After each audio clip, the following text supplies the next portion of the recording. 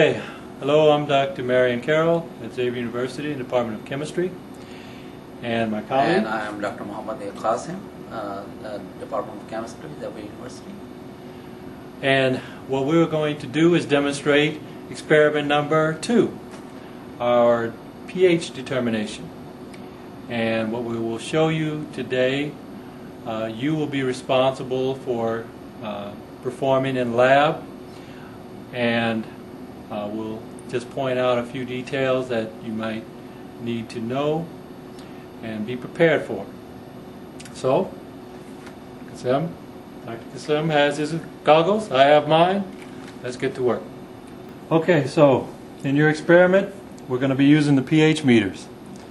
Alright, these are our Denver Instrument, digital and quite reliable. You're going to need to use the Maxi Pipetters, the P1000s, a couple of beakers, and our solutions, which we'll talk about here in a second. And of course you'll need a little distilled water.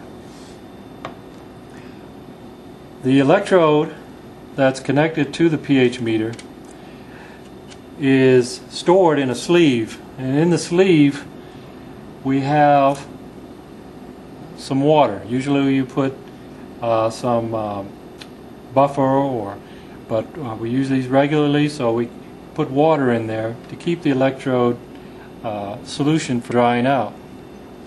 The sleeve has to come off before you can do the experiment.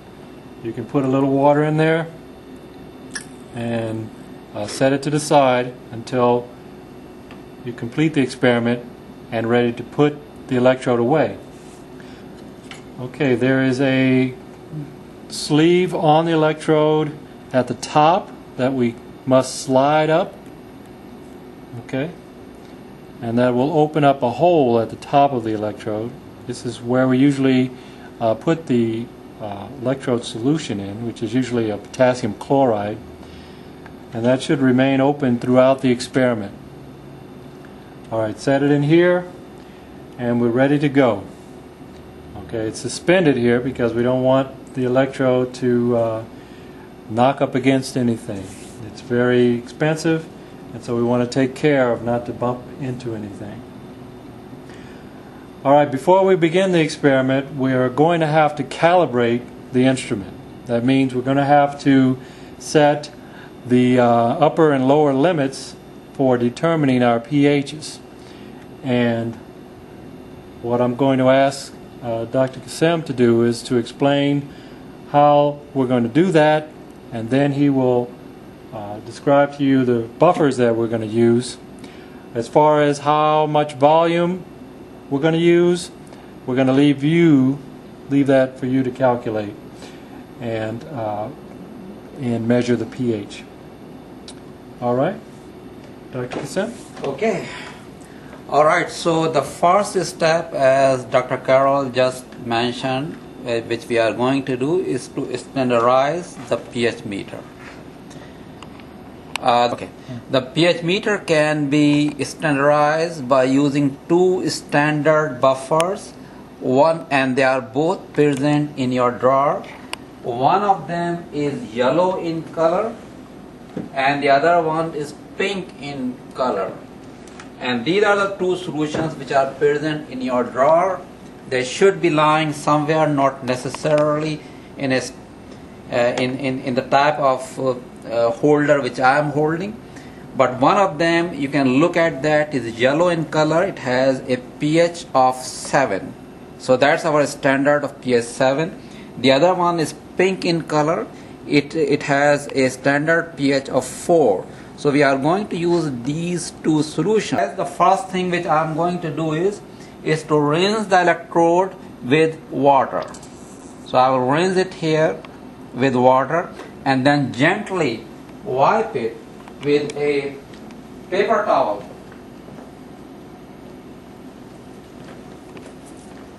So I will wipe it with a paper towel here and then immerse the solution in pH 4 buffer. Again, as Dr. Carroll mentioned, that we need to be very careful that we do not hit the glass part of the electrode with any object. These are very fragile, but at the same time very expensive part of the equipment.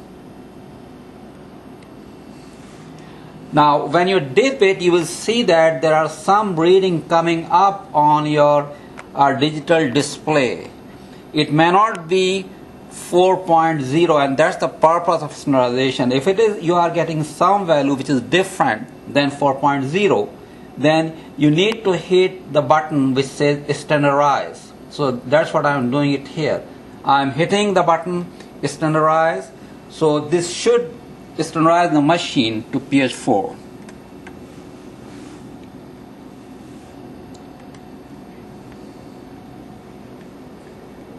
Now you can see that, if you can see the display, it says 3.98 or 3.99, which is close enough to pH 4.0.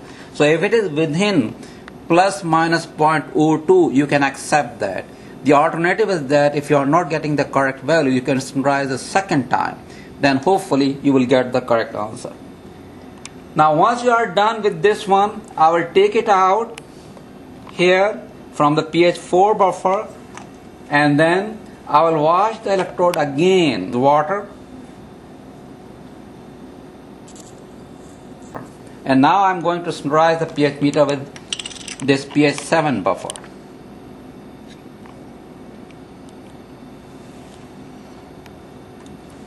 And again, the same is, I'm going to follow the same step, that I will wait till a S appears on the meter, and at that time it means that the readings are stable.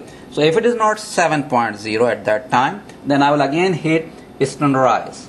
So it should standardize the pH meter according to the pH 7 of the buffer which I am taking. So now you can see that on the reading on the meter it says 7.02, which is good enough. So now the pH meter is set for pH 4 and pH 7. Once you have standardized the pH meter, you can use it throughout your experiment in the lab. You don't have to standardize it again for several hours or for the duration of your lab. Now, you need to do the calculation. I have done the calculation, so I am not going to tell as to how much of the two buffer components I am going to mix. The two buffer components which we are going to use are 0.2 molar KH2PO4, and you may recall that's the acid part of the buffer because it has more hydrogen than the other buffer, which is K2HPO4. K2HPO4, which has less hydrogen, is the base part of the buffer. And remember that these acid, weak acid and their conjugate base, when they are mixed, you get a buffer. So I'm going to mix these two components in a proper ratio to get a pH of approximately 7.7. So you have to use a pipetter. In this case, I am using 1000 microliter or P1000 for pipetting the two buffer components. And after I have pipetted the two buffer components, I will make up the volume by using the Maxi pipetter. This Maxi pipetter, it has these pipette tips which are present in your drawer. It fits here, and you can adjust the volume just like in the other pipetters. Like for example, here I have already adjusted it. So you need to adjust the volume so that you can deliver the required amount of volume. Okay, here goes the second of those components. So now our buffer is ready. We have mixed the two, that is the acid component and the base component, but we are making a 10 milliliter solution of the buffer. So in order to make it 10 ml, what I am going to do, I will add up the volume of the two components which I have taken and then subtract it from 10 in order to find out as to how much volume of water I need to add. So I have already adjusted that volume on that Maxi pipetter, and now I am going to add required amount of water using this Maxi pipetter. So now our buffer is ready. Our buffer is ready. I'm expecting that if everything is right, its pH should be close to 7.7. It is never exactly 7.7, but if it is within plus minus 0.3 unit, it means that it's good enough. So that's now I have to check it using this pH meter which we have already standardized, whether its pH is close to 7.7 or not. Measure the pH of our solution by dipping the electrode into the solution. Again, you have to be very careful here that you do not hit hard your electrode with the glass container.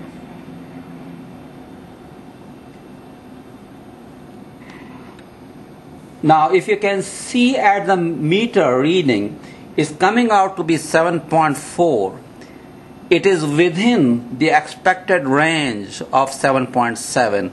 So I will say that it looks like that it's okay in this case. Sometimes if you are lucky, you can get even better result than that. But 7.4, if you are making a 7.7 buffer, 7.4 is okay.